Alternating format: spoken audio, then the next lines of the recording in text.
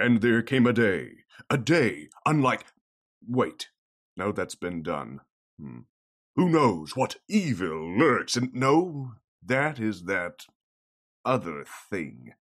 What has yellow skin and rights? Forget it. You're listening to Panelology. Excelsi, oh damn it.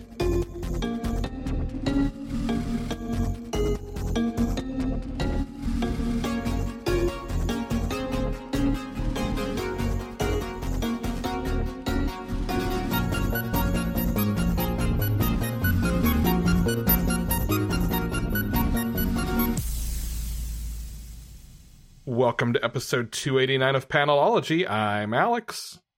And I'm Angela Bones Bullock. Back again. Back once again. What was it? Was it NSYNC or Backstreet Boys that did the... What am I thinking of? Backstreet's back?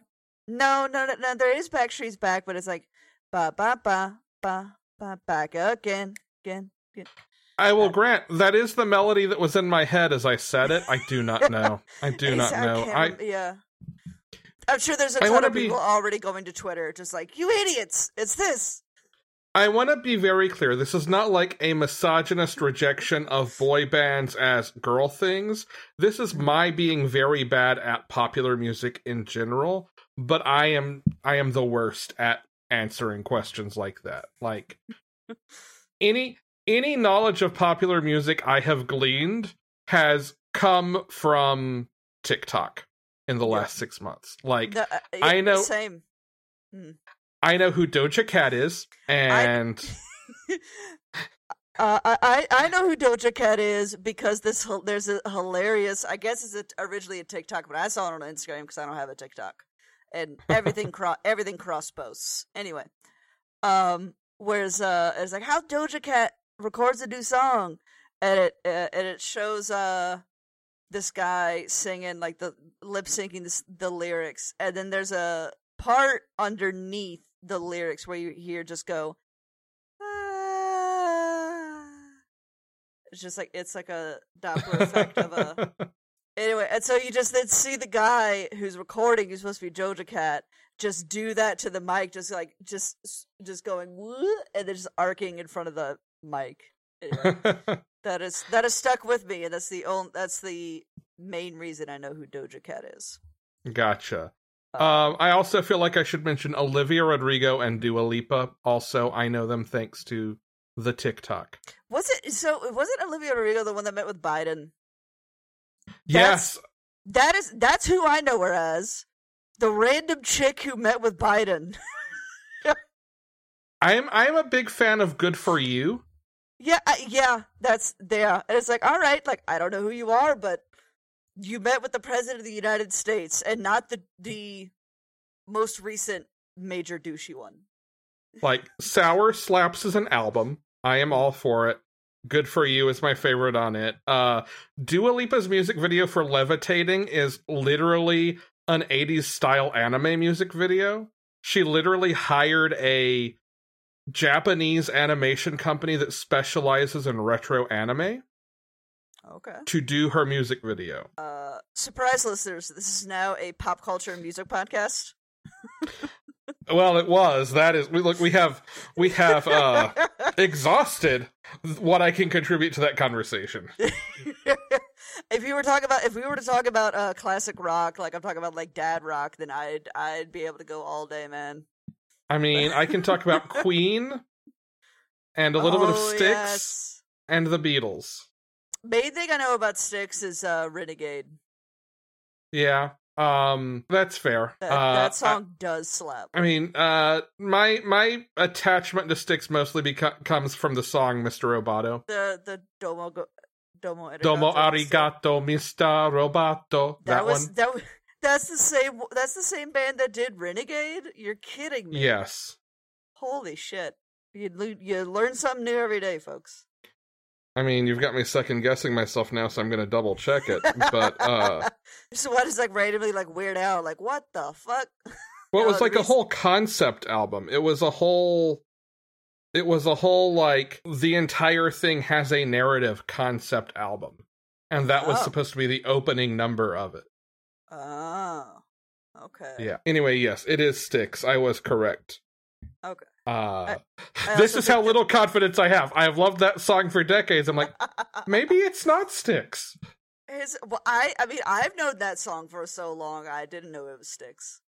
I think the reason but when you said Mr. Roboto, it was who was the DJ that like essentially discovered Weird Al. It's something.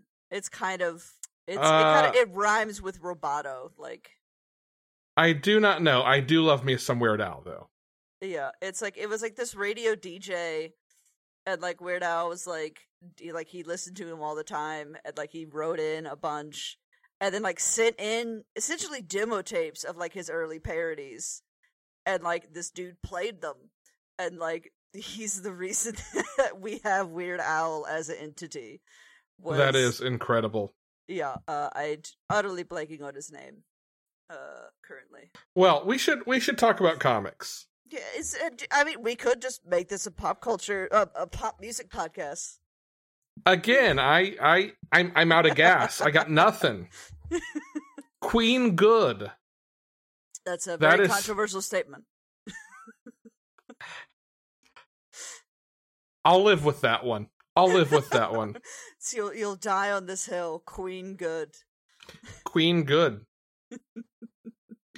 I mean, look, my Queen hot take is that Going Slightly Mad is an underrated bop, as is Invisible Man. Neither of those songs get enough respect, and their music videos, incredible.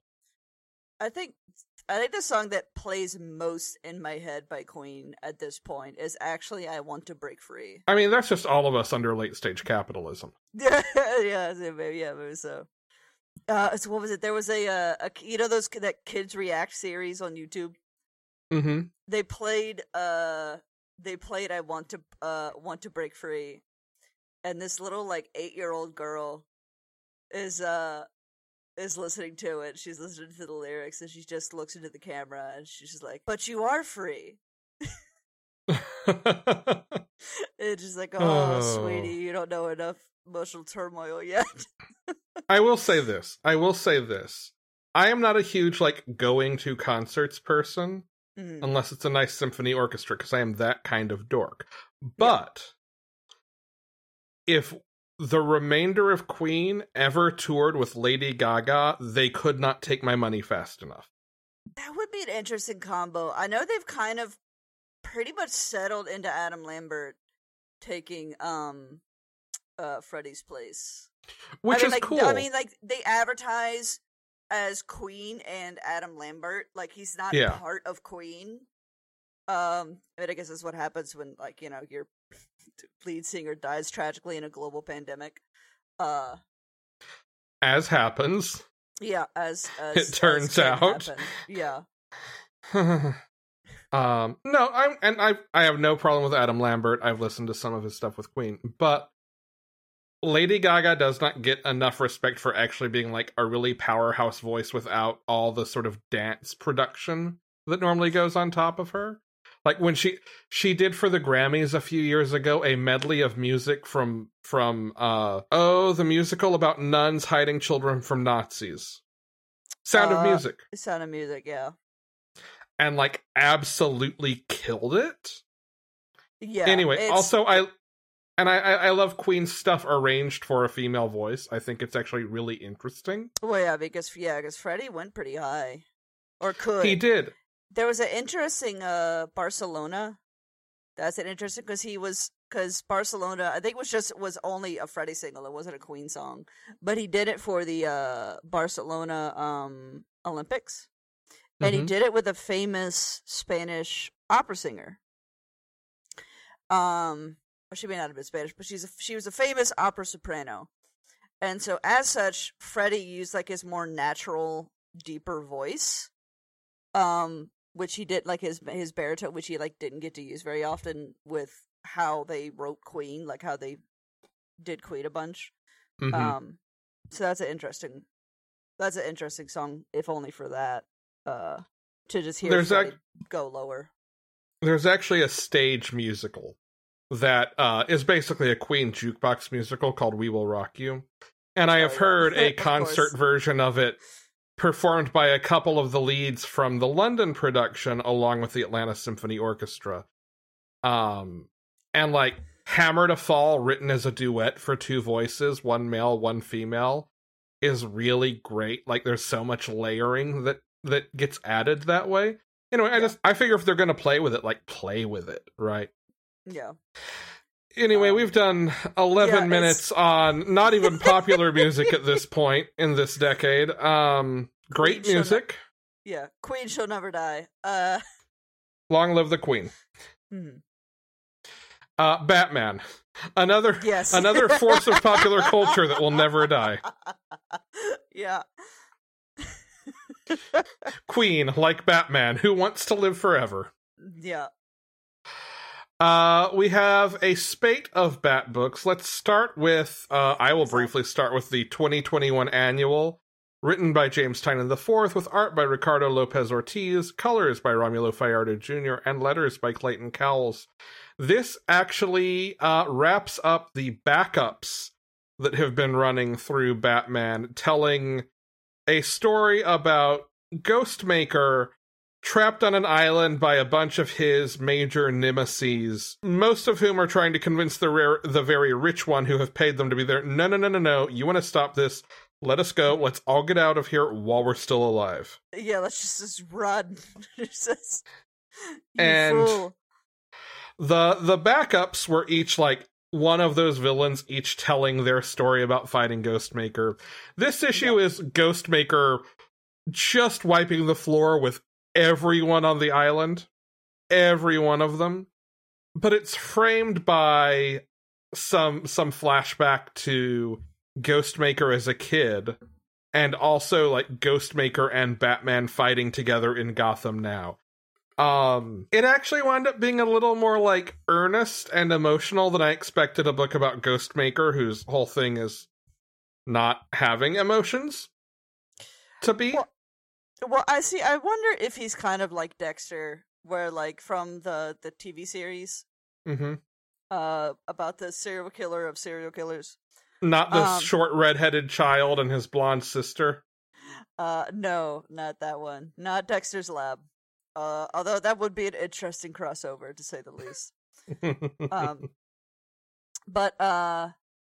So like this, most of the series is just kind of like, oh, like I'm not, like, oh, I don't have emotions, I don't feel, like, blah, blah, blah.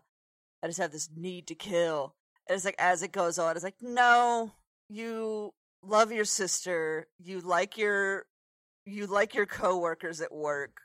Like, in season 3, which is probably the best season, spoilers, his wife gets murdered by the guy he's chasing throughout the entire series. By John Lithgow, of all people. Yes, by John Lithgow, which is just great. But yeah, and so they're just like, of course you have an epilogue in the very end of the season, and then like, you see the fallout in the next season. It's like, no, yeah, you do have emotions, dude, and like that's why he killed your wife. Yeah.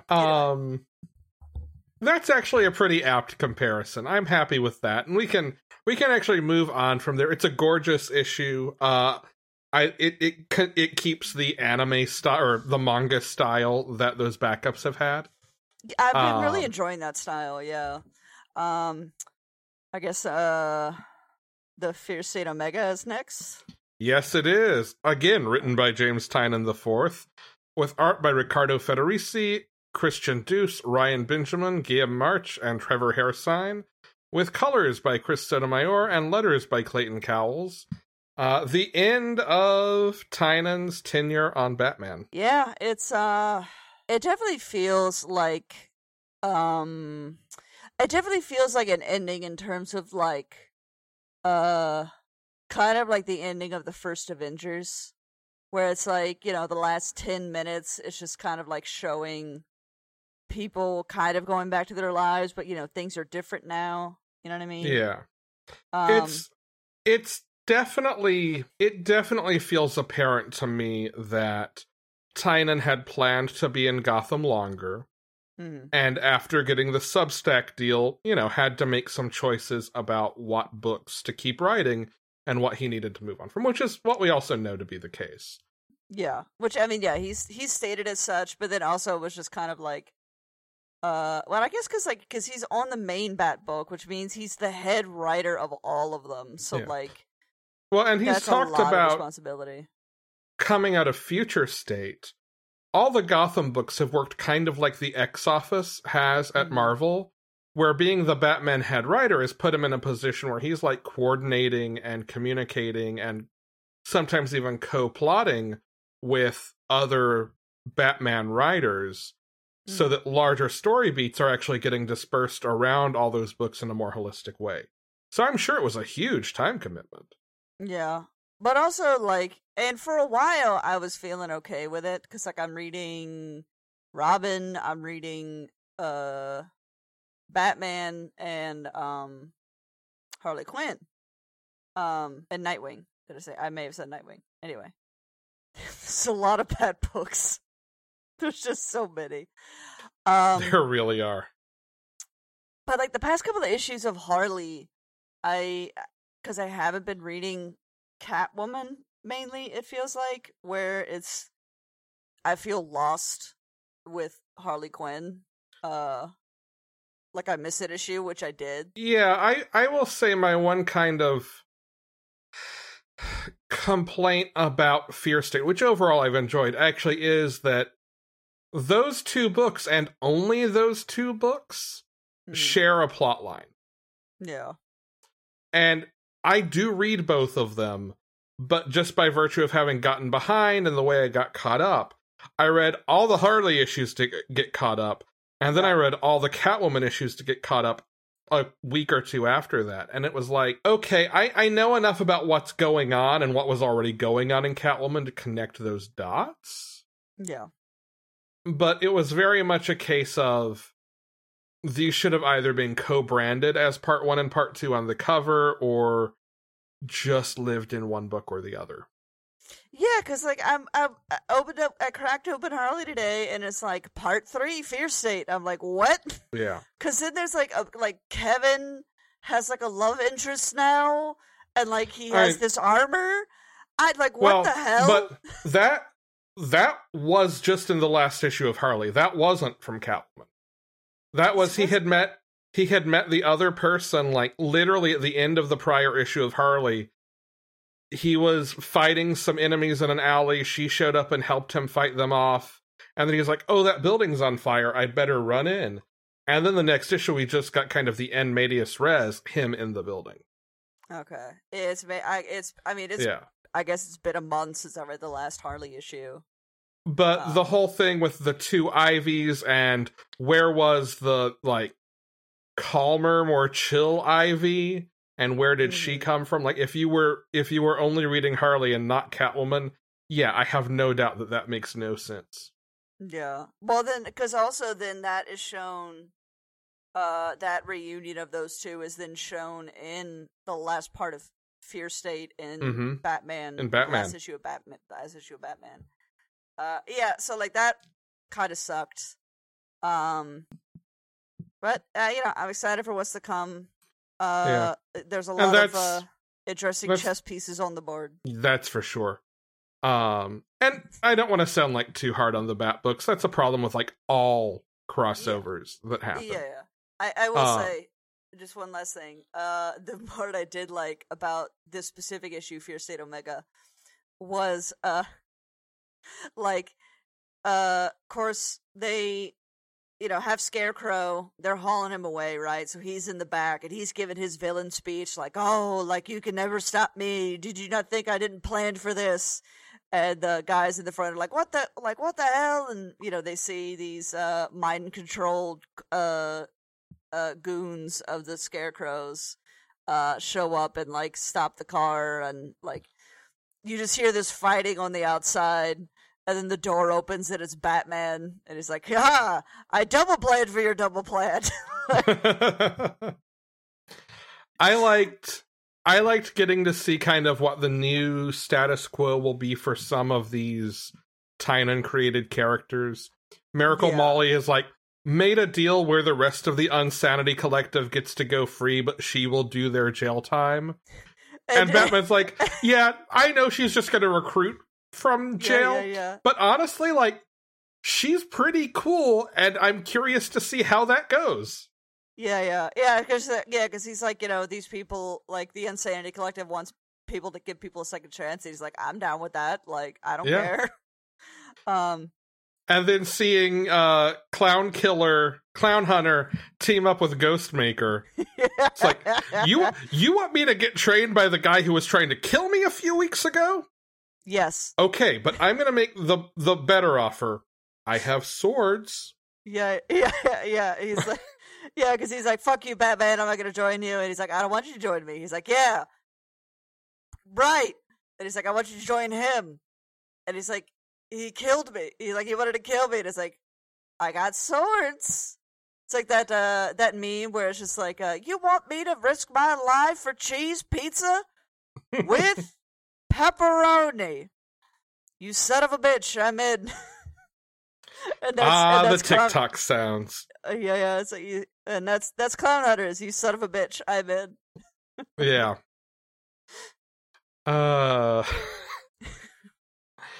I love this book. I'm gonna miss Tynan. I am excited for Josh Williamson, though. Always dig his stuff. Detective Comics 2021 Annual. Written by Mariko Tamaki and Matthew Rosenberg, with art by David Lapham, colors by Trish Mulvihill and Lee Laffridge, and letters by Ariana Maher. So, we know that in Batman's going to be leaving Gotham to go hang out around Europe and deal with some, like, Batman Incorporated business. Yeah. So Detective is really becoming our one book that is staying in and focusing on the Bat family in Gotham. And this annual is starting to set up what that new status quo will be.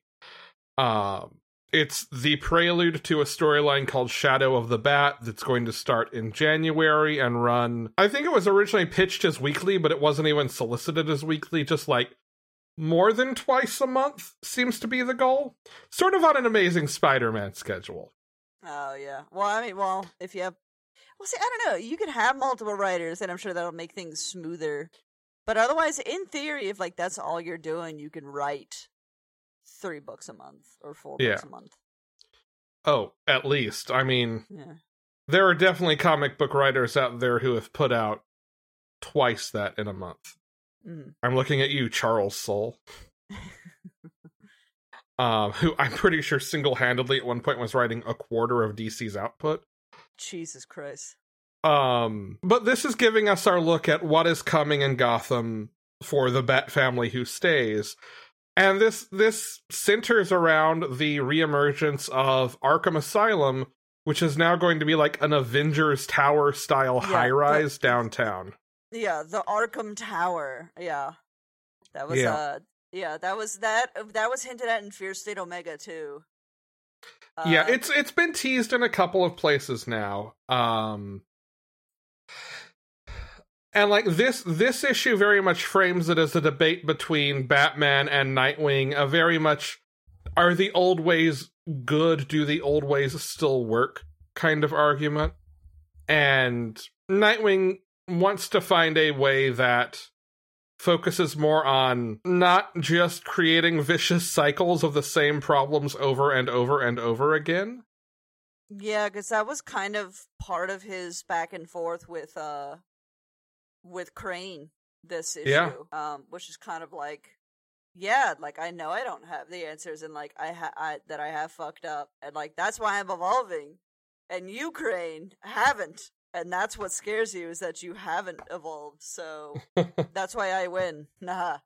This also introduces us to a character who we heard named, I think, in the Fear State Omega one-shot, and that is Chase Meridian, who is the new doctor who is heading up Arkham Tower and trying to actually get the rehabilitation programs going. Yeah. I feel like that name rings a bell to me, but I cannot place it from anywhere. and I don't know if it should make me nervous, but the name Chase Meridian kind of makes me nervous. And I think it's because I'm thinking of the Arrow villain whose name was Chase something. Cameron Chase? Oh, see, I'm thinking of the Branch Davidians, who were that cult in Waco, Texas. Also fair. Also fair. But yeah, like, I've been digging Mariko Tamaki's run on Detective. I am excited to see where this goes. Yeah. Our last Bat book. Is that true? That's not true. Yeah. Our last Batman book. Yeah. Last but not least, in the Bat block. Batman the Detective #6, written by Tom Taylor, pencils by Andy Kubert, inks by Sandra Hope, colors by Brad Anderson, and letters by Clem Roberts. Mm-hmm. So, this was the finale to Tom Taylor's mini. It's kind of an alter, like a couple of years in the future, alt timeline going on. Where for whatever reason, Bruce has decided to add a trench coat, bulked up a little bit, and gave himself a crew cut. It's like the halfway point between his bat suit and Damian's bat suit from Earth 666. Yeah, a little bit. I really liked this finale. So I think it was mainly this issue, or was it last issue? Because I read it back to back. I did too. Yeah, I can't remember which one it is where the backstory for the main villain is revealed, where she was the other trainer. She was the other trainee of the mentor that Bruce has been reconnecting with this miniseries. Henri Ducard.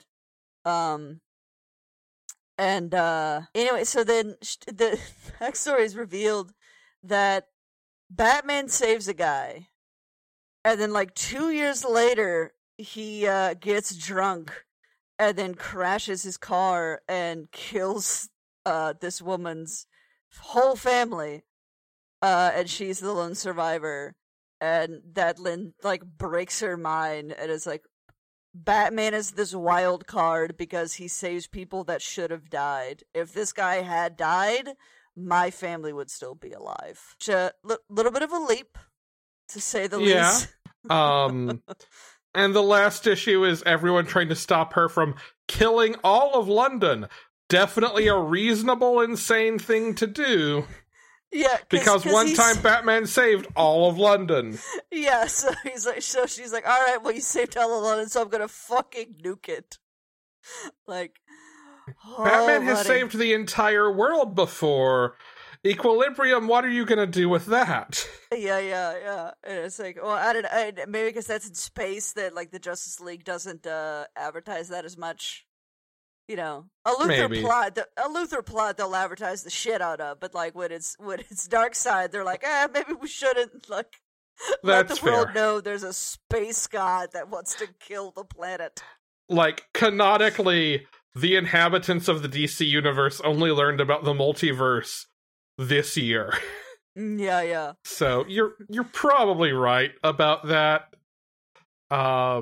Hey, I'll say this. I would read, if Tom Taylor wanted to do a Knight and Squire miniseries, I would read the hell out of that. That was very good. And then that was another slight twist to the origin story of the villain, is that the same time that Batman saved the guy that killed the family in the drunk driving, he also saved Squire's mom, who then went to jail because she was like an accountant for the bad guys. And so then, like, at the end of the book, like, you know, Bruce hires some lawyers. He's like, hey, go get this woman free. Here's an infinite retainer. Go get this woman free, and they do. And I really like that ends up sort of being Batman's takeaway from this, because this series started pretty existentially, you know, Batman asking what is his legacy. Yeah. And I think that's the answer now. It's okay, maybe there is some harm that I have done in helping, and I actually should address the harm. Yeah. Which like it is a very sweet moment. And like that's the last page is the mom coming out of jail. Not all Batman is black and white. Yeah. Speaking of the denizens of the DC universe, only now learning about the multiverse, Justice League Incarnate #1. Written by Josh Williamson and Dennis Culver, with art by Brandon Peterson, Andre Bresson, and Tom Derenick. Colors by Hi-Fi, and letters by Tom Napolitano. Yeah, just a slight break, not from DC, but from Batman, at least for for a second. For a moment. Here's the big takeaway. Clearly Williamson and Culver wanted to do a Darkseid versus Thanos fight. Yeah, a little bit. Yeah, a little bit. Yeah, that's essentially what they do is which they're like, fuck Thanos, and like that equivalent character just gets his neck snapped. By I love the whole Darkseid. You said you'd stay out of my universe. Yeah.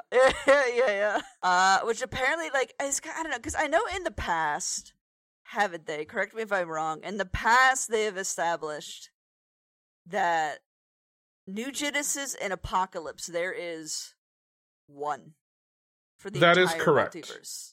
That is correct. But Dr. Multiverse in this was saying, oh, Darkseid has combined all of his variants into he's the only Darkseid now. That's not how I read it. And I may have just misread it. I kind of read it as a restating the premise that there has always only been this one Darkseid. Yeah. Because that's something that, at least in terms of like New 52 continuity going forward, has been the rule, and it's something that was very clearly defined in Grant Morrison's Multiversity and their multiverse map. Yeah. Now, the asterisk there is like, there are also multiple Darkseids running around in Justice League Infinity. So, clearly there are books that are maybe in a different multiverse. Maybe other multiverses have individual Darkseids. But for the Prime multiverse, there can be only one. Everything is continuity, nothing is in continuity. Exactly. The rules are made up and the points don't matter. Yeah. But yeah, this is the immediate follow-up to Infinite Frontier. Yes. The Justice Incarnate, which is now going by the title Justice League Incarnate, is trying to figure out where Barry Allen has gone and how to plug the crack in the multiverse that would give Darkseid access to other multiverses. Mm-hmm. And they recruit the Flash of China, Avery, who, I love this character. She was a fixture in Josh Williamson's Flash run, and I'm glad that he is bringing her in here. They bring her in as kind of a new member. Most importantly, we meet, I guess, kind of the steward of the Justice League International's headquarters, Dino Cop. Yeah, which is someone really like Savage Dragon, I guess. I guess. That's the vibes I was getting there. Yeah, that's not inaccurate. This has that kind of like death metal big dumb fun vibe that I adore, especially in like an event book. Yeah. And the thing I continue to like so much about this that I liked about Infinite Frontier is it's nice to have an event book that's just kind of simmering off to the side that isn't actually like affecting everything immediately. Yeah. Because it's because like if they want to like spin something off, then they can. Like if you read it, great, but like then you could just be like, Darkseid's doing this, and like, you know, the regular just being like, oh shit, let's go stop him. Like, you don't need to get into the nitty gritty of exactly what happened. Just like, all right, this is spillover now. But it's using characters who aren't doing anything in any other books. Well, because because that Flash is also not from I don't think from the regular DC universe. No, she is. From the Prime one. She's from She Prime? is. She's from Earth Zero, yeah. Okay. But it's Superman of Earth 23, Calvin Ellis. It's Batman of Earth, ? Flashpoint Earth that's been destroyed. Yeah, I guess he technically does have a designation because it doesn't exist anymore. Yeah. But it's that Thomas Wayne. It's Aquawoman of, is it Earth 22, the gender flipped Earth? Yeah, I think so. I just realized the cleverness of it. Because Rule 69 is if it exists, there's porn. And isn't it Rule 22 is, gender flipping? I don't know. I can't remember. See, I thought Rule 34 was if it exists. Rule 30. I thought it was 60. I don't know. I don't know. I don't know the numbers. The rules are made up joke. and the points don't matter. I mean, like, the whole thing is, the main point is the rule number, who gives a fuck? But, yeah, if it exists, there's porn, but then if it exists, I guess there's also a gender swapped version. Yeah. Captain Carrot, most important member of the team. Yep. The Further Adventures of Captain Carrot and Dino Cop. There you go. I got nothing else. It's fun. It's goofy. I love it. Yes, it's the first issue. It's very because the Flash there is very. She's like, I don't know what exactly I'm doing. They're like, it's fine, kid. Like, and she's like, is it? And that's kind of the back and forth between for the whole issue. But I do like Dr. Multiverse, whose whole thing is like, she is from the Marvel Earth 8. All of them hate her because they don't want to acknowledge the existence of the multiverse. Uh-huh. And like, she can look at a person and like see all of their multiversal alternates. Which it's also hilarious. Absolutely hilarious that we're gonna get into this later, of course. But it's hilarious that she is from the Marvel equivalent in DC, right? Mm-hmm. When the same week is Avengers 50, which is the destruction of the start of shit with their multiverse. Yeah. I mean, the number of like big coincidental sort of synergistic plot lines between Marvel and DC that have happened in the 10-ish years I have actually been reading comics are just sometimes wild to me. Nothing may ever beat out the time that simultaneously Marvel and DC both threw alternate universe versions of characters onto a patchwork world that were each different pieces of different doomed realities. Oh, yep. Like, the number of times they could have crossed over and haven't in the last decade hurts me. It hurts me. I'd be like, DC's no longer in New York, but I would say, like, these guys grab coffee together and like. Oh yeah. I mean, they still are friends with each other. They bounce plots after each other. A lot of them do work for both companies. Yeah, that's true. Like, they all know each other and they all talk. It's not as stringent of a line as it used to be. Yeah. And I mean, when there are cons happening, like, they all hang out together at cons. Yeah, it's wild to hear some of the editorial battles in yesteryear in terms of like just the bloodthirsty headhunting that DC and Marvel would do to each other was insane. I mean, in my mind, the only place that rivalry between the two exists in the corporate world is in management. Mm-hmm. Management, always the problem. Nightwing 2021 annual. Written by Tom Taylor, pencils by Xian Tormey and Daniel HDR, inks by Xian Tormey, Raul Fernandez, and Daniel HDR, colors by Rain Barreto and John Kalish, and letters by Wes Abbott.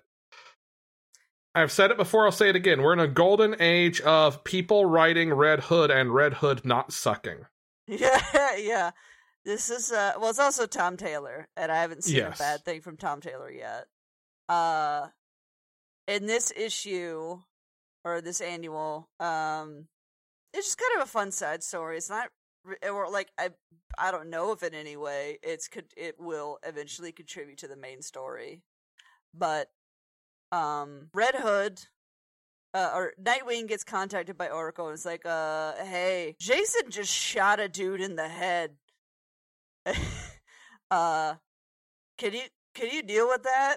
And Dick is just like, I guess let me go deal with that.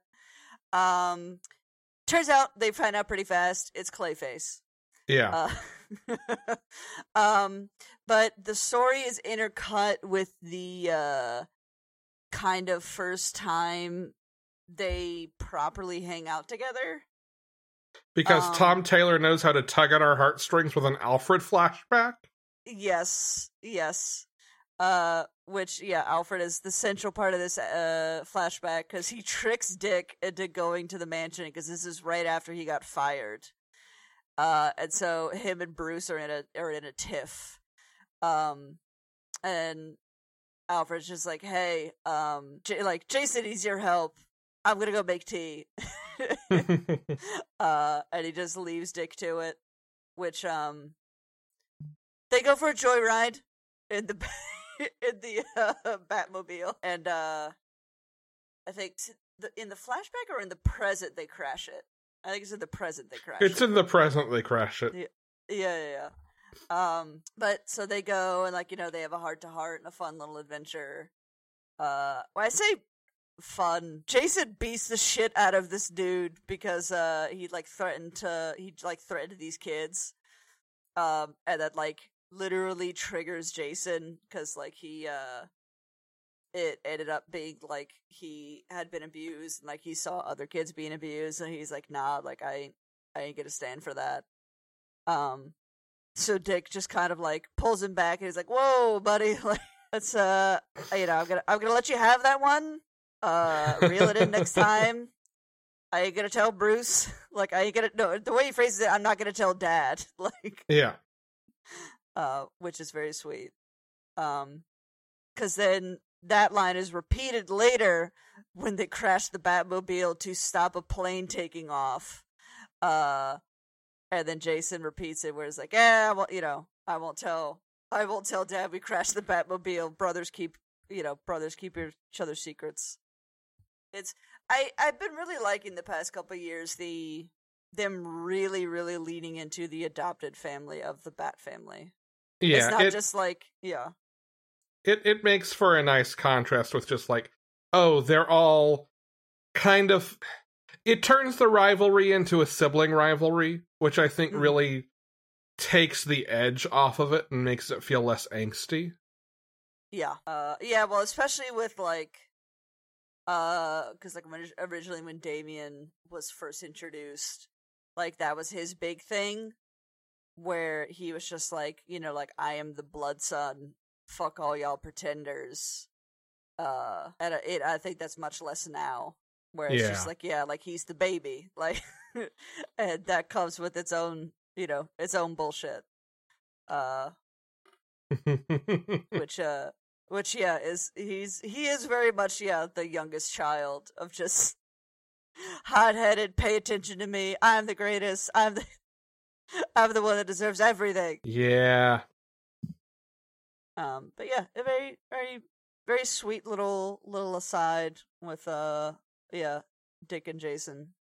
How about Wonder Girl #5, written by Joelle Jones, art by Adriana Mello, colors by Jordi Belair, and letters by Pat Brousseau. I am not entirely sure how much I am confused because I meant to be, or because I need to reread these once again. That is, I think, a fair question.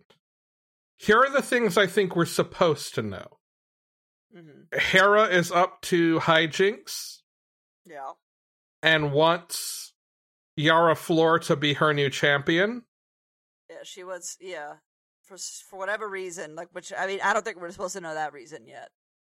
The three Amazon tribes are all worried about Yara Flor, being active and having something to do with some prophecy, and they all want to stop that prophecy. Yeah. The end. That's the end of the list of things I think we're supposed to know. Yeah, because with Nubia and the Amazons, we're starting to see that brew, I think, in on Themyscira. Mm-hmm. And we're getting yeah. Well, in the next book we're going to talk about, we find out there should be 5 tribes of Amazon. So I don't know exactly where the other 2 are supposed to be, or like if there was a fusion.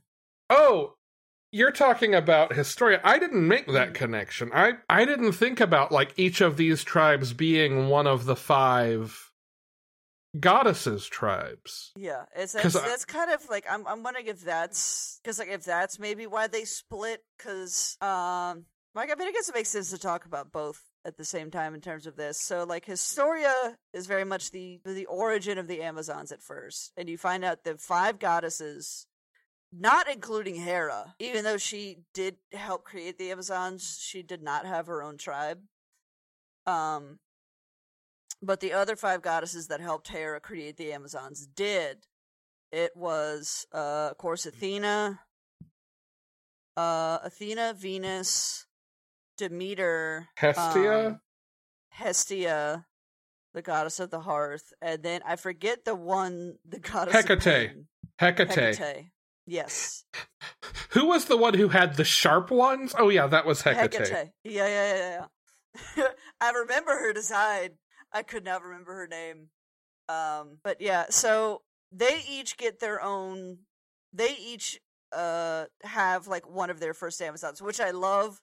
That the very, very, very first Amazon is part of the Demeter tribe, because Demeter makes sure man reaps what he sows. Yeah. Yeah. Let's hold there on that and come back to it though, because I want to talk more about that, but I also don't want to lose Wonder Girl at the moment. Because I do think it is setting up the same thing that the Wonder Woman annual is setting up. That also I think Nubia, is setting up actively in its backups, but also I think the main story is building toward as well. The trial of the Amazons. Yeah. Like, I think that's what this is all ultimately building toward, and the reason like all of these books have some mystery element happening in them is because it's going to be one big kind of line-wide answer. Yeah. It's I'm looking forward to it. Like it is cool to see all these different little pieces. In terms of specifically Wonder Girl, I do like Yara. Kind of fucking with Hera. Oh, Yara has like no fucks to give, and is just sassy and impatient and like, I changed my mind, by which I mean you kept talking and I stopped listening. Yeah. Peace. Yeah. Here's what I'm gonna do now. I'm gonna murder some automatons, and then I'm gonna hop on my horse, and we're gonna fly away. Those bastards murder her horse. He'll be fine. He'll survive. Her statement was dead, so I don't know. Well, we'll see. He was still there in future state, so I'm gonna cross my fingers that he survives. Long live Jimmy. Jimmy.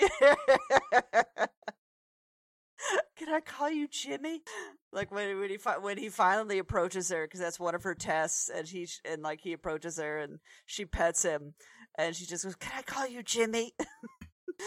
But yeah, so and this particular one was very fun, because you get all of those, like her, giving the middle finger to Hera, flying away and like fighting the automatons from Vulcan. I forget the Greek name. Vulcan's the Hephaestus. Roman name. Hephaestus. Yeah. It's all Greek to me. My favorite interpretation of those two elements was in the sequel to the Percy Jackson series. So like you had the first 5, and that's centered on Percy, right? Mm-hmm. And then the same guy wrote a sequel series, and that kind of one of the main characters there kind of came from the Roman side of the gods because they establish that, okay, these are the same beings and they're very ethereal and weird. Like, one thing they talk about is just kind of like this glazing over because, like, they're probably, 200 miles away talking to somebody else at the same time. Like, and only like half talking to me. But another aspect they talk about is they have a kind of a switch they can flip where it's the Greek version and then the much more brutal Roman version. They did something like that recently in Wonder Woman too, with Janus. Janus being a Roman god who was adopted by the Greek pantheon. Yeah, because Janus, I think Janus was never in the Greek lineup. And I'm not exactly sure when they were inserted, but I do know, like, that's the reason we have January is Janus. Yeah. And why the Julian calendar begins the year with January. Because it's looking forward and backward at the same time. Yep. So yeah, it was a very fun issue. I'm gonna stick with it, and especially because it is seems to be tying into all of the other Wonder Woman books. Which, like, the fact that Wonder Woman has a line right now, I really like. Like, they really ramped up for her 80th anniversary. Yeah, the Wonder Woman annual, I don't know that there's quite as much to get into. Basically, a very gleaming, pale, shiny dude shows up and essentially says, "Hi, my people lived on Themyscira first. Yeah, it's like, Amazons are colonizers. You all are about to go through something, and just so you know, when you're all dead, we're gonna take the island back." Yeah. And she's just kind of like, he gives her like this, because like he's giving her this spiel and this revelation in a museum exhibit dedicated to Themyscira and its culture and history, which Wonder Woman was supposed to tour with Etta Candy, but Wonder Woman was late because she was stopping a bank robbery, and then Etta got called to work.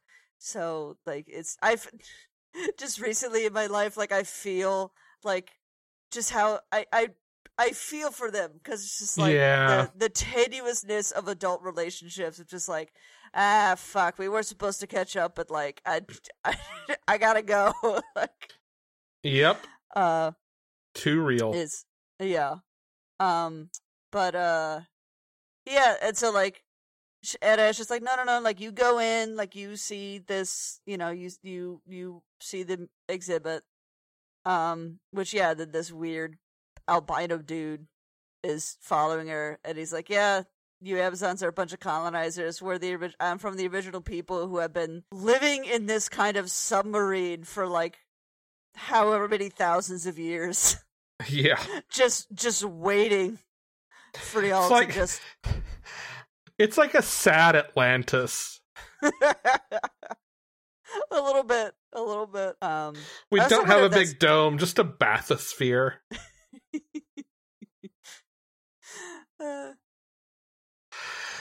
And that's written by Michael W. Conrad and Becky Cloonan, with art by Andy McDonald, colors by Nick Filardi, and letters by Pat Brousseau. Well, I guess that's one more thing we should mention, is that her comment to Etta Candy when they're catching up at the very end of the issue after the fight that she has with him, where she's like, I was barely holding back, but I think he was barely trying. Yeah. Which is a little worrisome. Terrifying? Yeah. Yes. Well, and he also, like, alludes to the fact that he maybe knows more about what's the Nightmare Gate or whatever below Themyscira.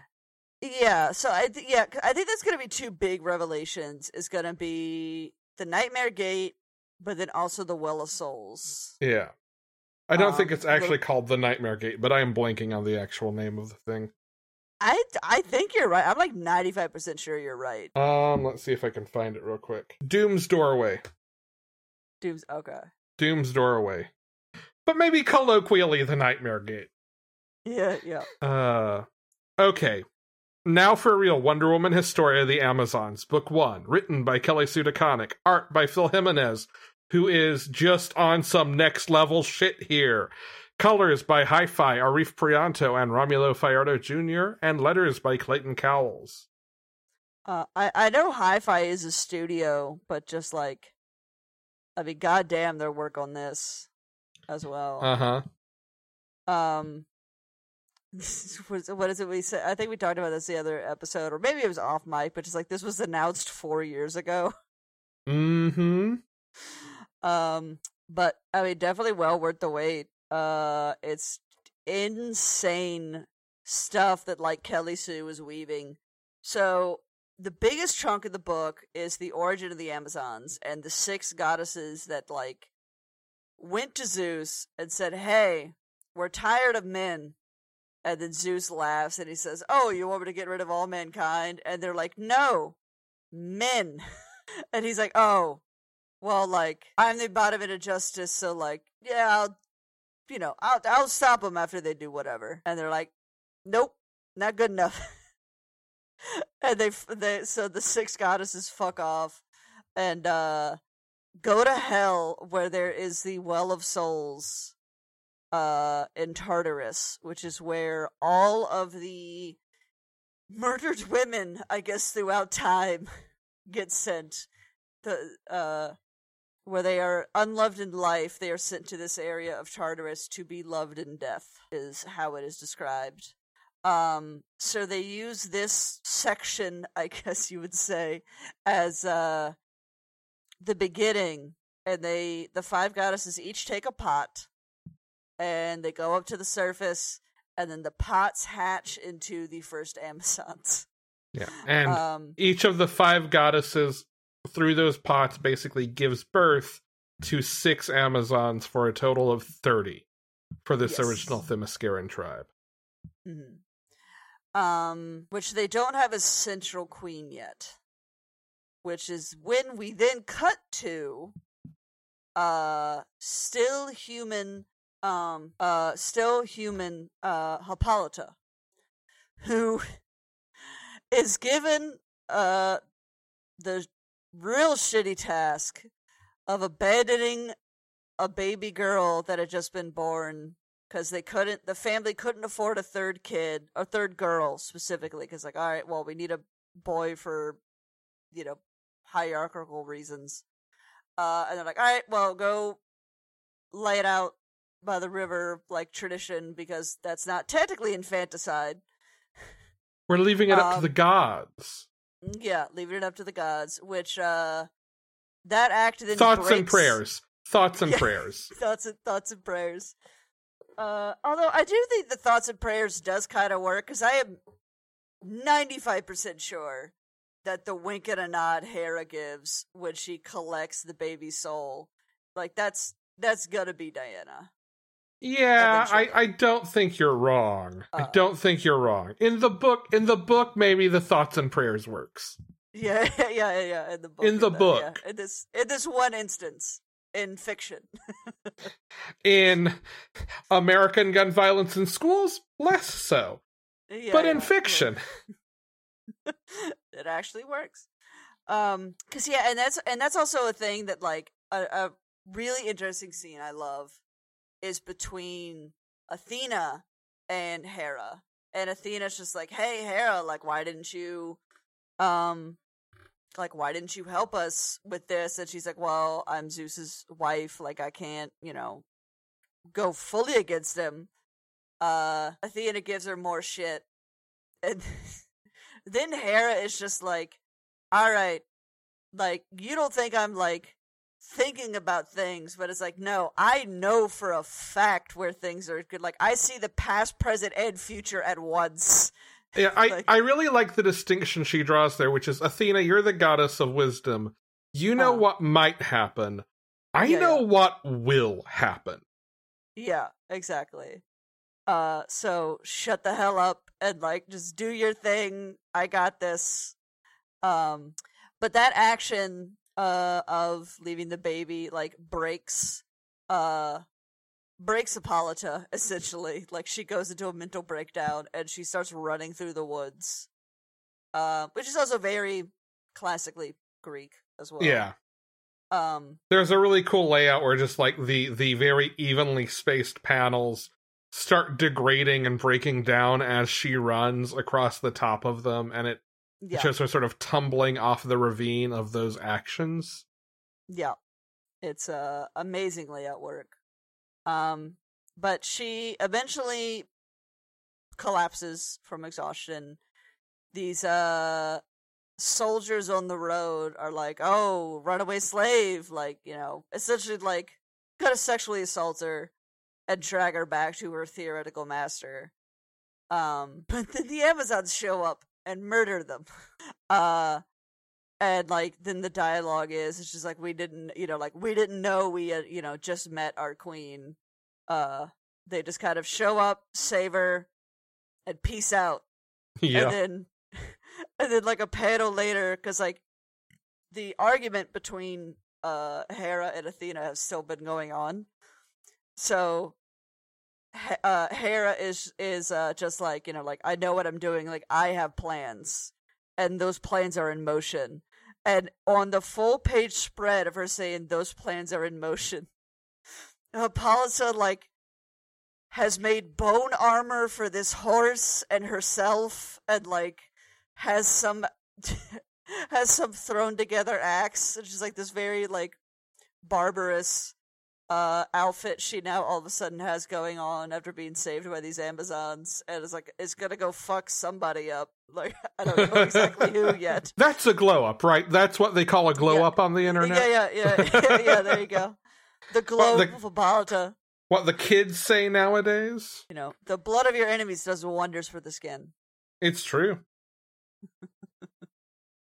And it's gorgeous. It's just such a gorgeous book. It is. The Amazing Spider-Man, number 80. Written by Cody Ziegler, with art by Michael Dowling, colors by Jesus Abertoff with Eric Arciniega, and letters by Joe Caramagna. I personally am excited for next issue, which is a break issue, I believe. I think it's next one. Is, we're gonna see Aunt May teaming up with Doc Ock. Yes. Because no one messes with Aunt May's little boy, and she will team up with a supervillain to save her little Peter. I do love, like, she calls up the doctor, and she's like, how did you get this number? And she's like, I had to take care of a teenager in Queens. If I can't find your number, I failed. Yeah, I am very curious to see what comes of this whole Kraven the Hunter thing, because it feels like a very different MO for Kraven. Well, because you had him, of course, I mean, years and years ago, die after, you know, Kraven's Last Hunt, that whole storyline. Then he kind of was being rehabilitated in Squirrel Girl, which I know they're not super looking to for continuity, but, like, I liked his character arc in Squirrel Girl. Yeah. Well, then Nick Spencer killed him again and replaced him with a clone son of himself. I'm so glad I didn't read the Spencer run. Rub it in. The more I hear about it. All I needed to know was that man wrote Secret Invasion, and, like, I know that's not fully his fault from what I've been told, but, like, yeah, Secret Invasion, Secret Empire. I'm not gonna hold that one against him. When Rick Remender left Marvel, editorial should have just changed the plan. That is what should have happened. But that's neither here nor there. Yeah, I also want to say I really enjoy the, like, stoned off his gourd Spider-Man art in this issue. The, like, biblical flaming heads and giant horrifying faces. They just went ham on, it's like, alright, Spider-Man's high as shit on psychedelics. Alright, let's see a web swing through that, buddy. And then I love the plot point later when he just pops this pill that is, like, these guys that had been kidnapped. They worked for Beyond, and they were kidnapped by Kraven earlier. At the very beginning of the issue, you see them get kidnapped, and the guy that gives him the pill that he was mentioning at the beginning of the issue was like, "Oh, I have this hangover cure pill that's in R&D at work, so like drink all you want." So like he pops, Ben pops that to get sober from all of these drugs that Kraven gave him. And then my favorite kind of throwaway joke was in the background of one of the panels later when Ben is getting a debrief and like he's getting medically checked over. You just see the doctor says, "They're using what for what?" He's like, oh, and Ben is just like, "Oh, should I not have said that?" Like, just blow it up their spot, Ben. I'm just loving this whole Beyond era of Spider-Man. It is. It's really good. Well, because then there's like a kind of a brief heartbreaking moment where he first gets dosed, and he's like, I am Spider-Man. I am Peter. It was like, no, wait, no, I'm Ben. Like, yeah, it's just like, yeah, like that. Just kind of, he's still not fully, doesn't still fully feel like his own person. Yeah. What I really want someone to do is to bring Ultimate Spider-Woman into the in some form, bring Ultimate Spider-Woman back. Mm-hmm. Mainly because like I would love to see that idea explored of like because like I mean you could go she's ripe for like some type of trans narrative. Yeah, I think. For listeners who don't know, the Ultimate Spider-Woman was introduced during the Ultimate Clone Saga, where for whatever reason they cloned Peter but made the clone female, but the cloning process still gave her all of Peter's memories. So she just wakes up as a woman. Like, it's plus a memory dump, the whole X-23 thing. But they never gave X-23. They never gave Laura Logan's memories. Yeah. Because I think that specifically was because they didn't want the problems that Logan had with having memories. Well, and they also recently retconned it to be that she's not actually a clone of Logan. The doctor who was in charge of the project actually used one of her own, used her own DNA, and actually she is the child of Logan and that scientist. Well, I mean, in terms of real science, that would probably make more sense because you do get an X.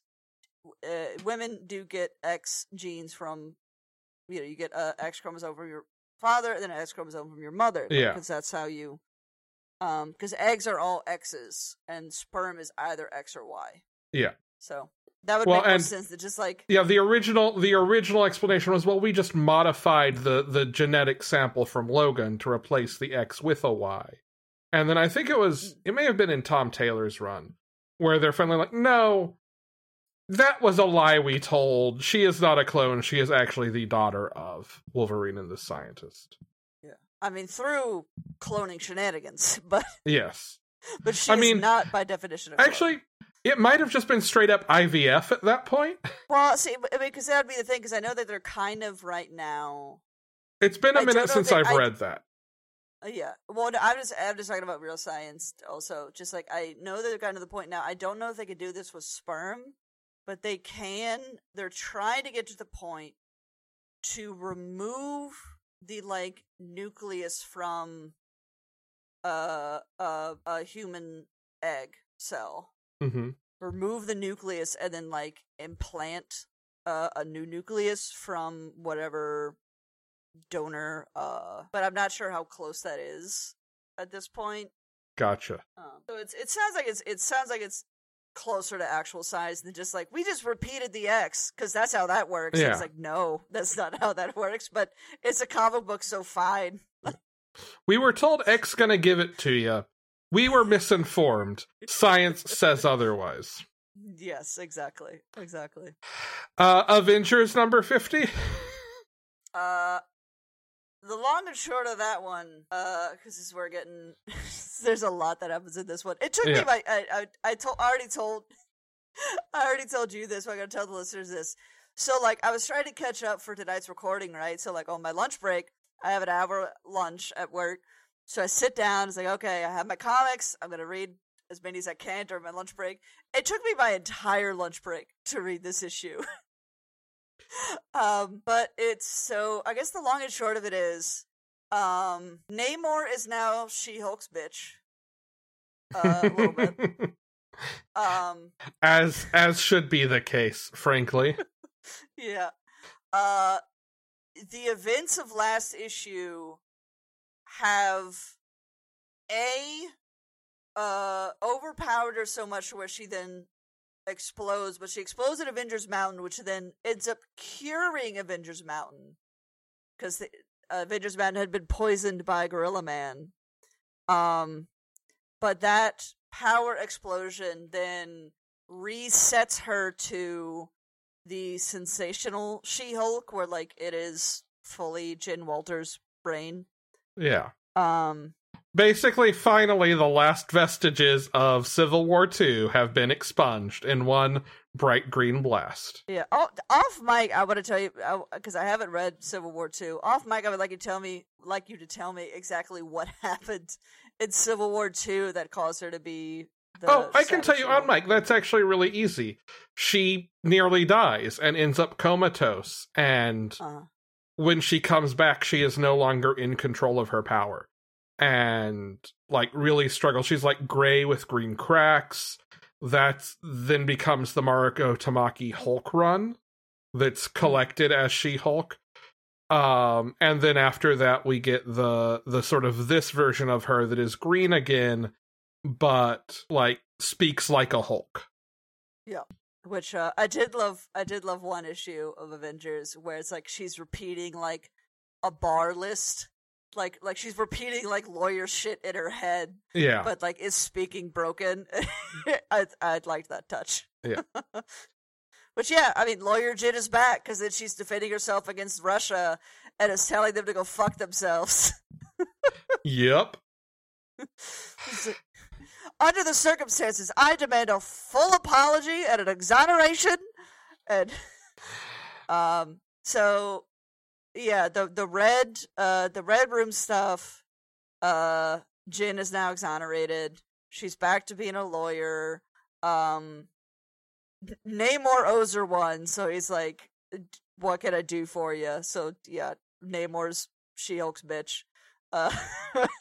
And then apparently Doctor Doom wants to murder all of time, and so gathers a bunch of dudes.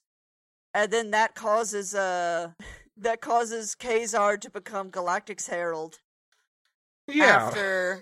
After Howard Stark from another timeline strands him there because he made a deal with Mephisto. Which I guess we're getting more of a the immortal Howard Stark. Yeah. Which this was dark.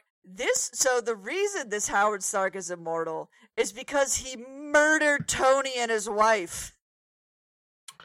Yep. Mephisto's like, hey, you want to live forever? He's like, sure. He's like, all right, kill your son and wife. And Howard's like, okay. and does it. Yeah, and now he's basically Mephisto's hatchet man. Yep. Doom's multiversal Masters of Evil has, like, different characters that want to murder the same iterations of different, like, Avengers of 10 million BC across the multiverse. My favorite of which is, like, the Ghost Goblin, who is a green goblin that steals the skulls of Ghost Riders. Yeah, and then uses those as, like, his bombs. Like, those are his bombs, his former skulls of Ghost Riders. Then you have Venom, you have Black Skull, which is Venom and the Red Skull. Which, is that I know we saw a version of the Black Skull in Heroes Reborn. I wonder if this is the same Yes, one. we did. Possibly. Because we get some other connections to Heroes Reborn in this issue. Yep. The Squadron Supreme is getting themselves back together. Well, kind of. Well, they murder the shitty one. And Alex is happy. He gets his hand cut off, and then his gem stuck in his chest. I think Jim is stuck in his chest. I thought it was Power Girl murders him. Power Woman like reached through his heart to steal his gem out of his hand was, I think, what happened. Like she punched through him to take the power away from him. Oh no, I thought she cut off his hand because he was holding the gem. She cut off his hand and grabbed it. Oh, maybe. Mine was more brutal, and frankly, I think that's what he deserved. I mean, fair. Yeah, they recruit the Red Widow, and she's apparently been, like, trying to rewrite Hyperion's memories because he wants that. Yeah. That'll go well. Oh yeah, for sure. That's fine. In a minute, we'll talk about Nighthawk trying to get the Infinity Gauntlet so he can bring back that universe, which is not in this book, but is a plotline that I think finally is going to move into its next phase and something that comes out this week. Also, Ghost Rider keeps having visions of his own death that we learn eventually are these multiversal Ghost Riders getting killed. Yeah. Which the spirit of it, like, death locks, I guess, are used by something called Avengers Prime. Yes, Avengers Ultimate or something. They're in the Free Comic Book Day issue. We got a tease of this, that there is this, like, Avengers Watchtower that monitors the multiverse with an army of Deathlocks. Yeah. That is setting up is it Avengers Universe series that's starting soon? Oh, okay. Which is going to be, like, the multiversal Avengers hijinks. So Justice League Incarnate. Yes. It's a big multiverse, a big omniverse. They probably will never bump into each other, very coincidentally. Yeah. I have not read off the creative team for this book yet. It is very large. Written by Jason Aaron, with art by Aaron Cooter, Carlos Pacheco and Rafael Fonteras, Ed McGuinness and Javier Garron. Colors by Alex Sinclair, David Curiel, Matt Hollingsworth, and Rochelle Rosenberg. And letters by Corey Pettit. It's a big boy. It's a thick boy. Thick with 2 Ks. Thick with 2 Cs. We also had an, like, old school style diagram of what all is in Avengers Mountain, which is from David Baldeón and Israel Silva. And then a backup story called The Two Worthies, written by Christopher Ruccio, with art by Steve McNiffen, colors by Frank Darmada, and letters by Corey Pettit. That's, like, set in the 5th century, and as soon as I saw the title, I'm like, oh, I know who this is, who Thor is hanging out with. Yeah, which, King Arthur. Yeah. Turns out. Because in Marvel continuity, of course, King Arthur's a real guy. Who's currently giving the X-Men hell. Oh, okay. Well, because I'm way behind on the X books. Merlin is up to some shit in Otherworld over in the X-Men too. It's not just Once and Future. So okay, because I know. All right. Well, because I know that, like, in Marvel, because, like, Captain Britain is supposed to have the Excalibur, right? Like, yes. Asterisk. Now, Captain Avalon has it, and Captain Britain has the Starlight Sword. But that's some current X-Men stuff. Historically, yes, I think you are right. Okay. Let's see. They missed the opportunity, because you have, I know in a lot of versions of Arthur, Excalibur is not the sword he always has. Excalibur is the one he gets from the Lady in the Lake, and the Sword of the Stone is just the Sword of the Stone. The Sword of the Stone is not Excalibur. So you could have had, Captain Britain now gets the Sword of the Stone instead of Excalibur, and then Avalon gets Excalibur. Well, Avalon has Excalibur, but the sword, the Starlight Sword, is a whole other thing that involves Saturnine, and frankly, we don't want to get into it at this point. in the episode. I mean, I feel like you could have a full just X-Men podcast just keeping up with that line. Yes, and other shows do. Yeah. Not gonna chomp anyone else's flavor there. Anything else on Avengers? No, there's a lot. I'm liking what it's setting up, what it's teeing up for next. It's a lot of crazy stuff. I'm saying that right, correctly, like Kazar. That's how I always say it. Yeah. So Kazar is now the Herald of Galactus. And he got the time knife. Yeah, which is now fried, and that's why he's stuck. Yeah. Because Howard Stark has time missiles, because of course he has time missiles. Time-seeking missiles. That's what the time knife is saying. There's time-seeking missiles approaching us, and Kazar's like, what? And then boom! We should also just say the words Kid Thanos out loud before we move on. Yes, there is. Which I'm wondering, like... Is Kid Thanos the baby Thanos who was raised by Cosmic Ghost Rider? Well, I know. I'm also thinking of like how that ties into Eternals, because Eternals, Thanos is kicking their ass right now. So yeah, adult Thanos is. But also that adult Thanos was resurrected by the same resurrection shit that the Eternals are resurrected by. So I don't know if Kid Thanos is like. Kid Thanos is probably like from earlier in the timeline. Mm-hmm. Like, either with or without Cosmic Ghost Rider having kidnapped him, he's like the Thanos who has just killed his parents. Yeah. And the Thanos who has been revived is the Thanos who was killed in, or who was sucked into the black hole. No, who was killed in, Infinity Wars. Yeah. Yeah. It was Hell who was sucked into a black hole in Cates' Guardians run. I think maybe Thanos was there. I don't fucking know. Thanos was dead, and now Thanos is alive again. And there's a kid Thanos running around. Yeah. It's Thanos is just Cable, but purple. Yeah, exactly. There you go. Black Panther, #1. Written by John Ridley, with art by Juan Cabal, colors by Federico Blay, and letters and design by Joe Sabino. I'm going to keep it quick here, but I didn't want to not mention this one since we didn't have an episode last week. Some cool ideas that get introduced here is that Thanos. Wow. Some cool ideas that get introduced here. One is that Black Panther, who is decidedly not Thanos. Although there is that episode of What If where they're friends. Yes, that is true. That is a good one. Yeah.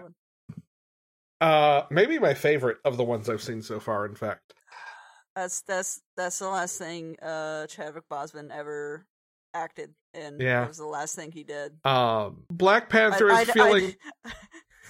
I know I just made us all sad, but... You did.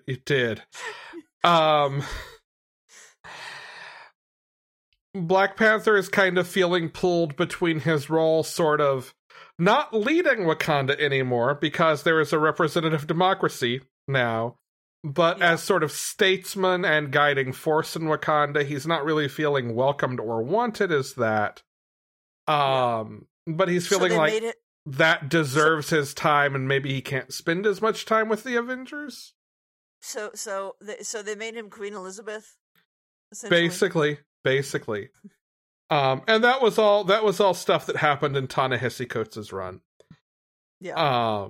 But this is very much picking up with that status quo. So Steve and T'Challa have a conversation about T'Challa trying to take more time for the Avengers and pay more attention. And that's when, let's say, one of maybe the shadier things that T'Challa has done as leader of a secret kingdom comes to bear.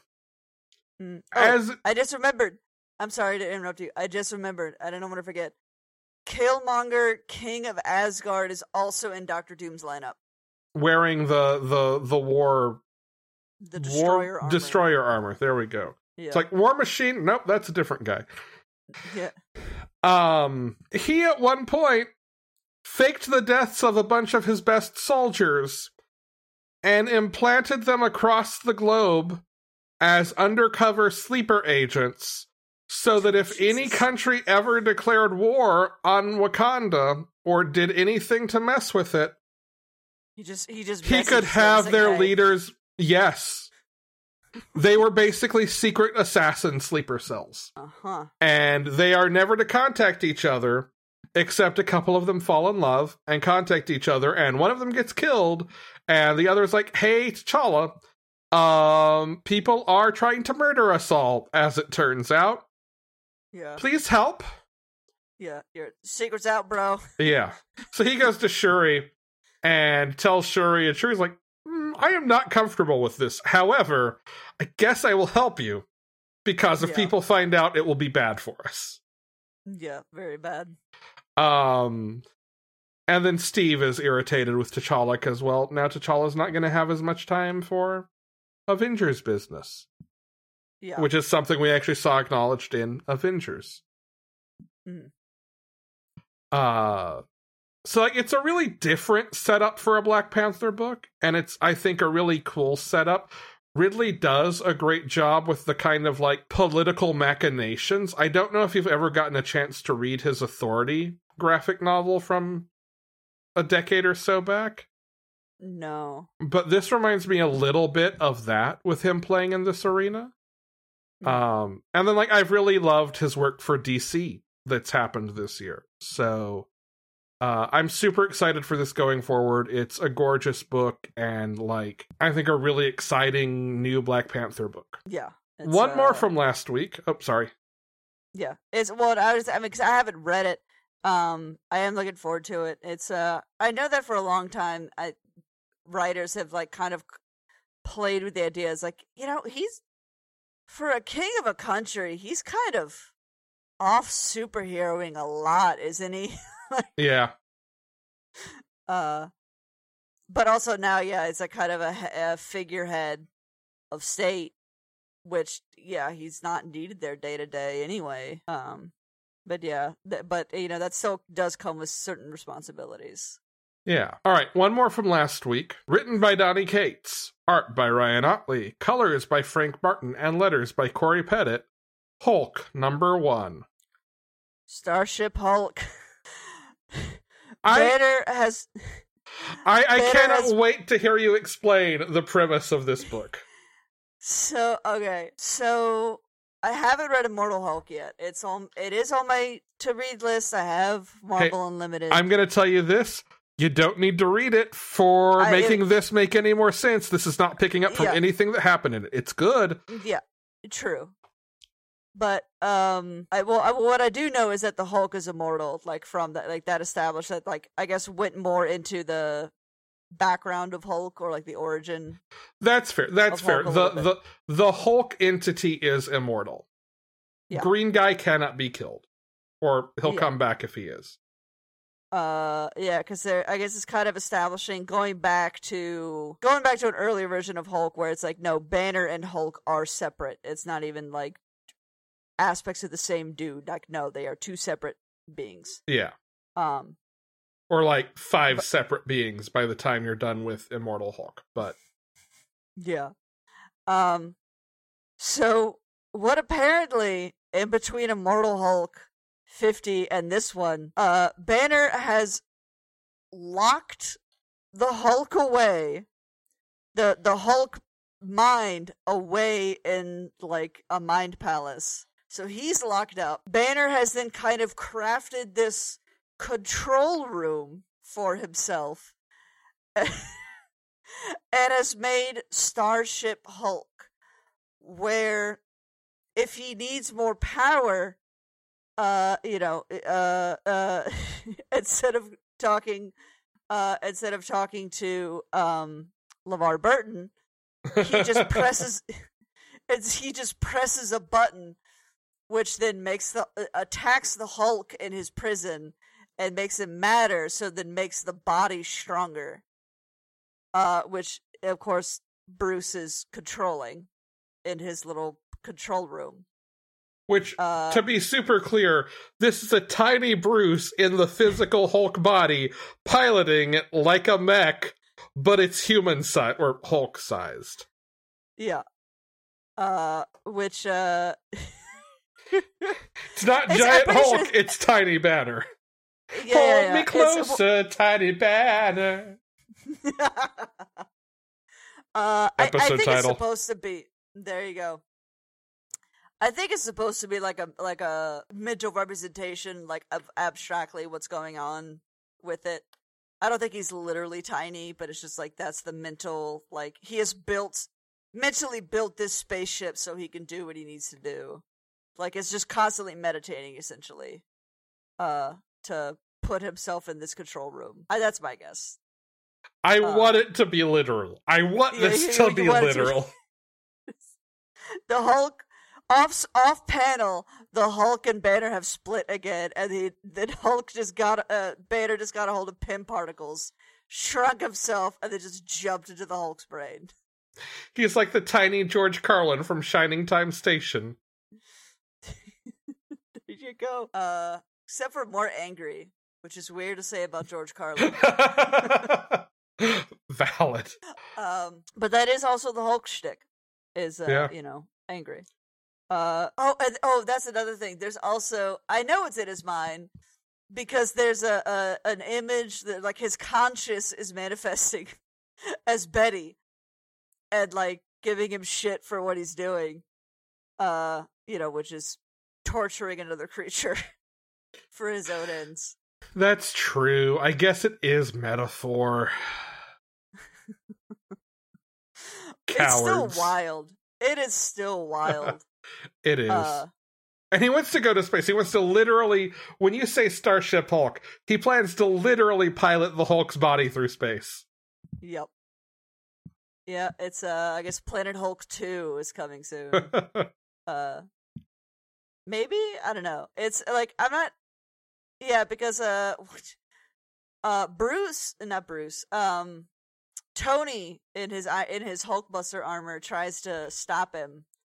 And he's just like, I don't know why you're in my way. Like, I don't want to fight you. I just want to go to space.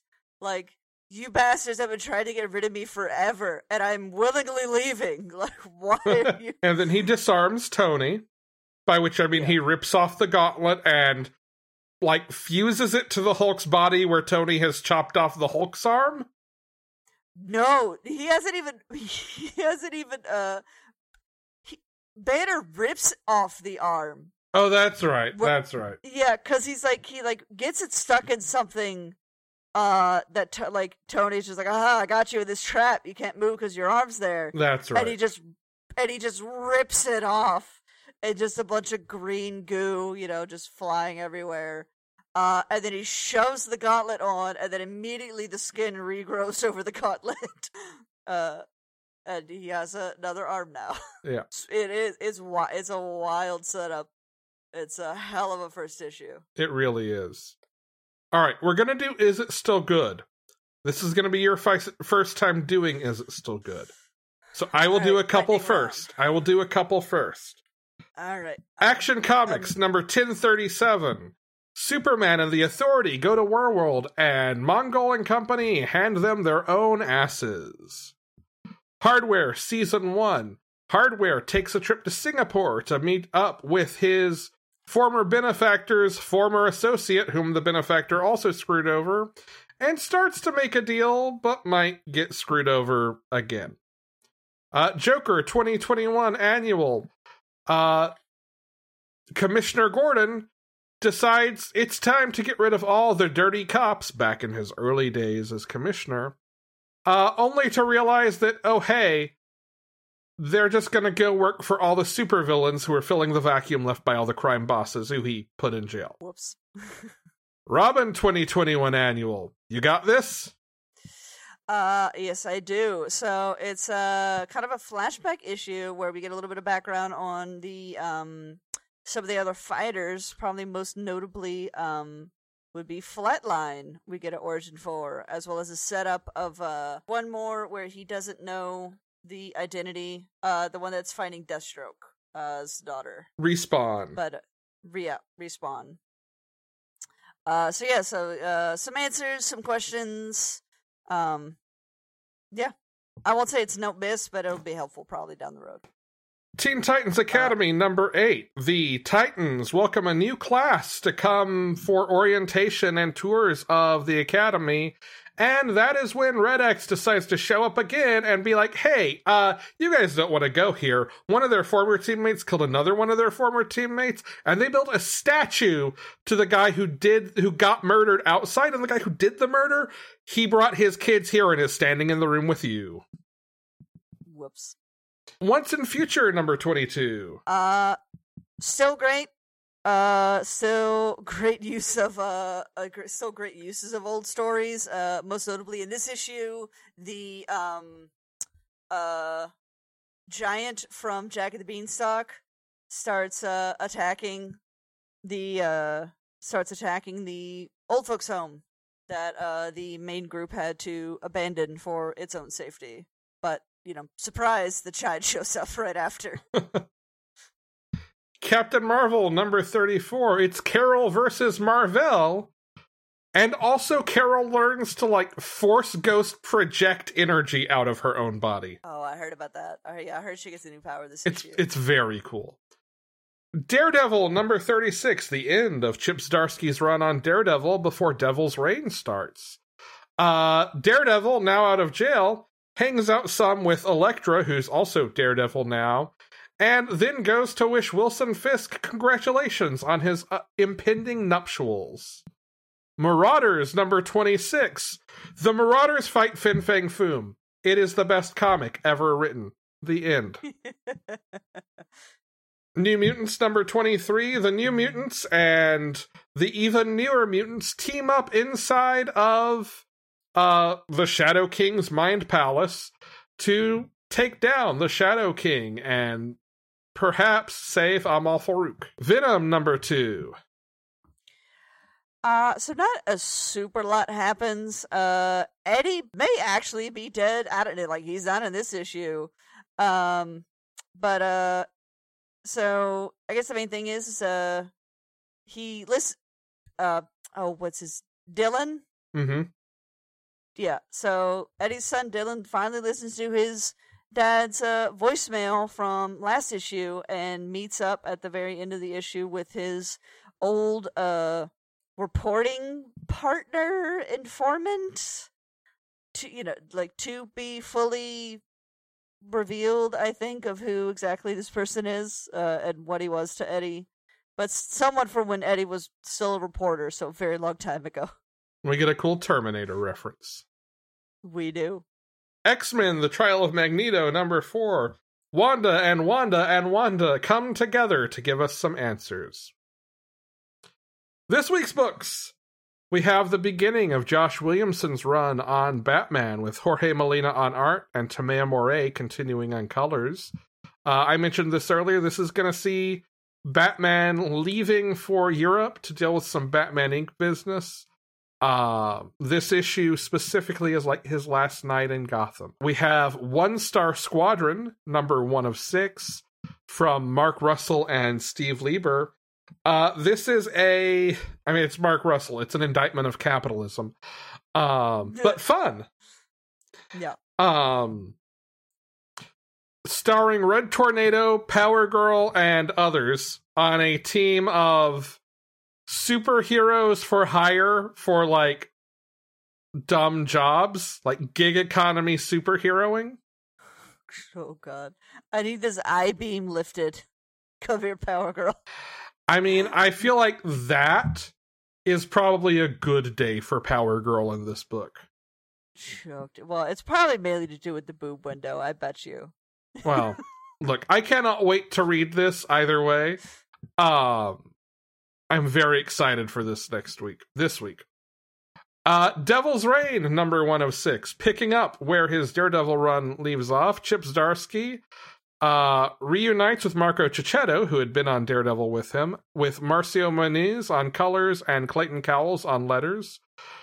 This is Wilson Fisk pulling out all the stops and going through like all of the secrets and dirt he has collected on superheroes to like finally discredit superheroes, at least in New York. Which is 90% of the Marvel heroes. Yep. Giant Size Black Cat Infinity Score. This is the book I was referring to earlier that I think will probably get into Nighthawk and the antics he was up to in the backups that ran through all of the Infinities one-shots that came out earlier this year. One of which was a Black Cat one-shot. She has the Infinity Gauntlet, and I think this is going to be about her finding all of those sentient Infinity Stones and bringing them together. It's written by Jed McKay, with art by C.F. Villa, colors by Brian Reber, and letters by Ferran Delgado. Is this the one MJ is in, or is that a different one-shot upcoming? That's a different one-shot. That's like Spider-Man 81.BEY or something like that. Oh, okay. I think.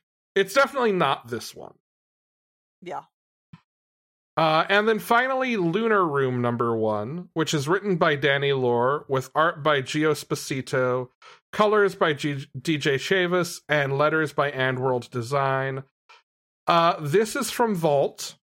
It is about a former mob enforcer for a warlock and former werewolf. Those are the same person. She used to be a mob informer and used to be a werewolf, who is trying to get her identity back, which I think means become a werewolf again.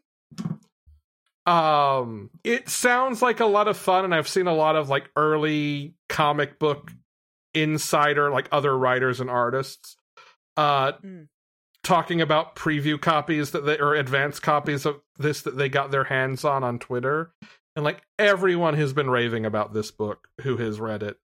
I cannot wait. Danny Lore has done a bunch of stuff at Marvel, like one-shots and things that I've really dug. And they did a book for Vault called Queen of Bad Dreams a couple of years ago. There was like that was my introduction to their work, and it was just fantastic. So, very excited for this. Yeah.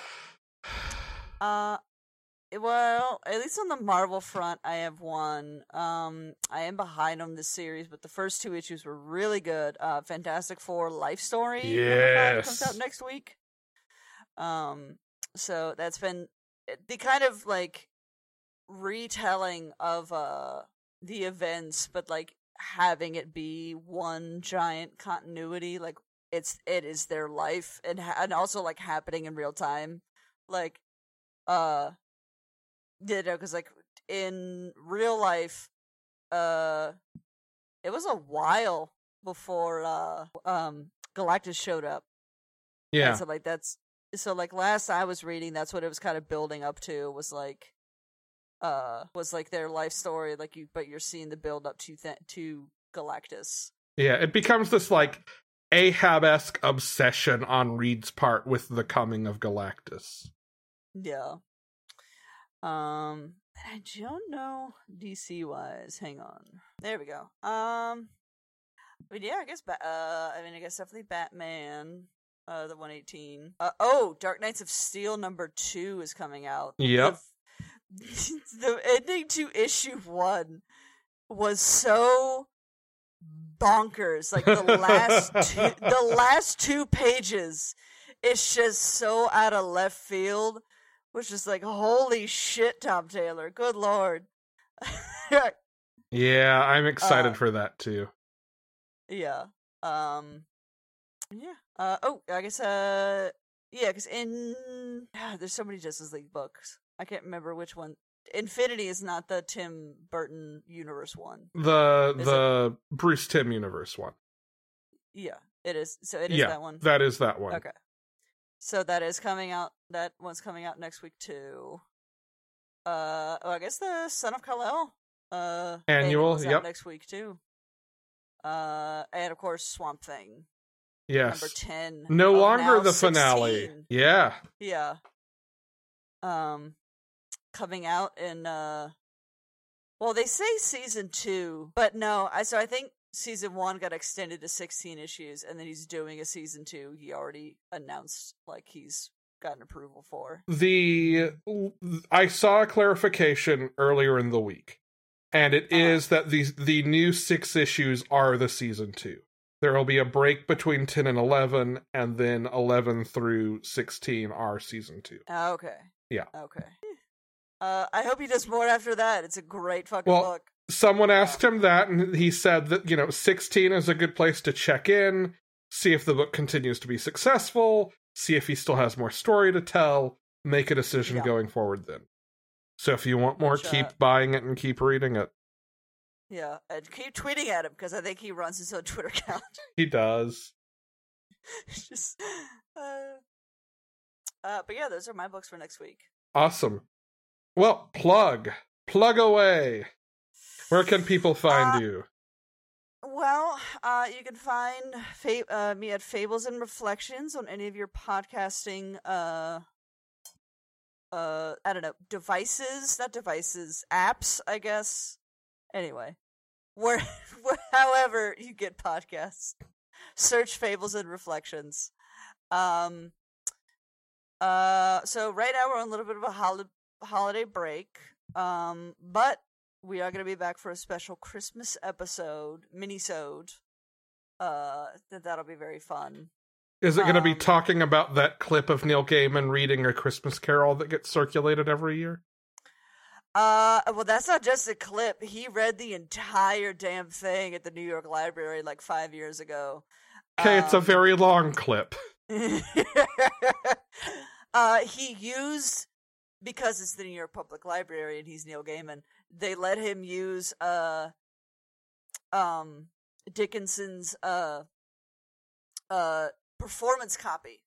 So Dickens had a performance copy he had marked up with like, X this out, do this emphasis here, and everything. And so like he's reading from that, which like Dickens toured with and like performed with. Yeah. And so that's what Neil Gaiman is reading from that recording. I love that video. And he is in a top hat. The video is key because he's in a top hat with a fake beard. Mm-hmm.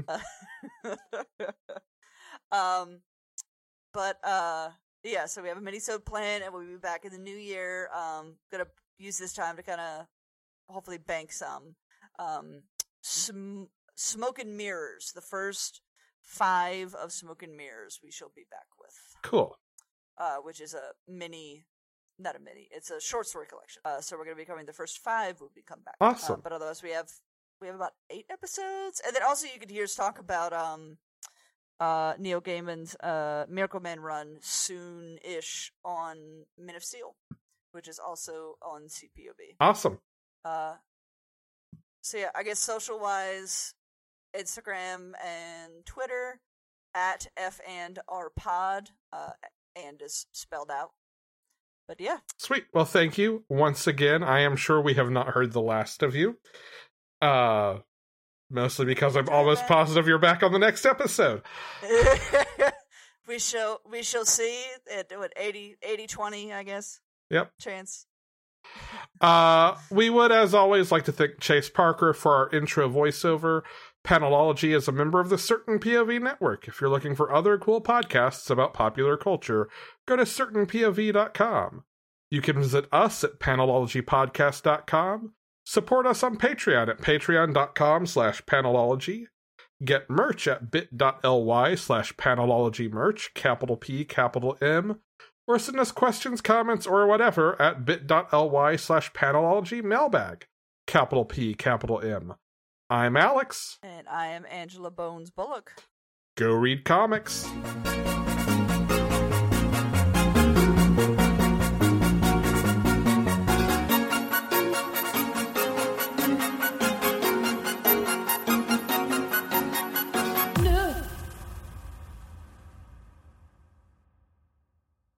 CPOV. CertainPOV.com.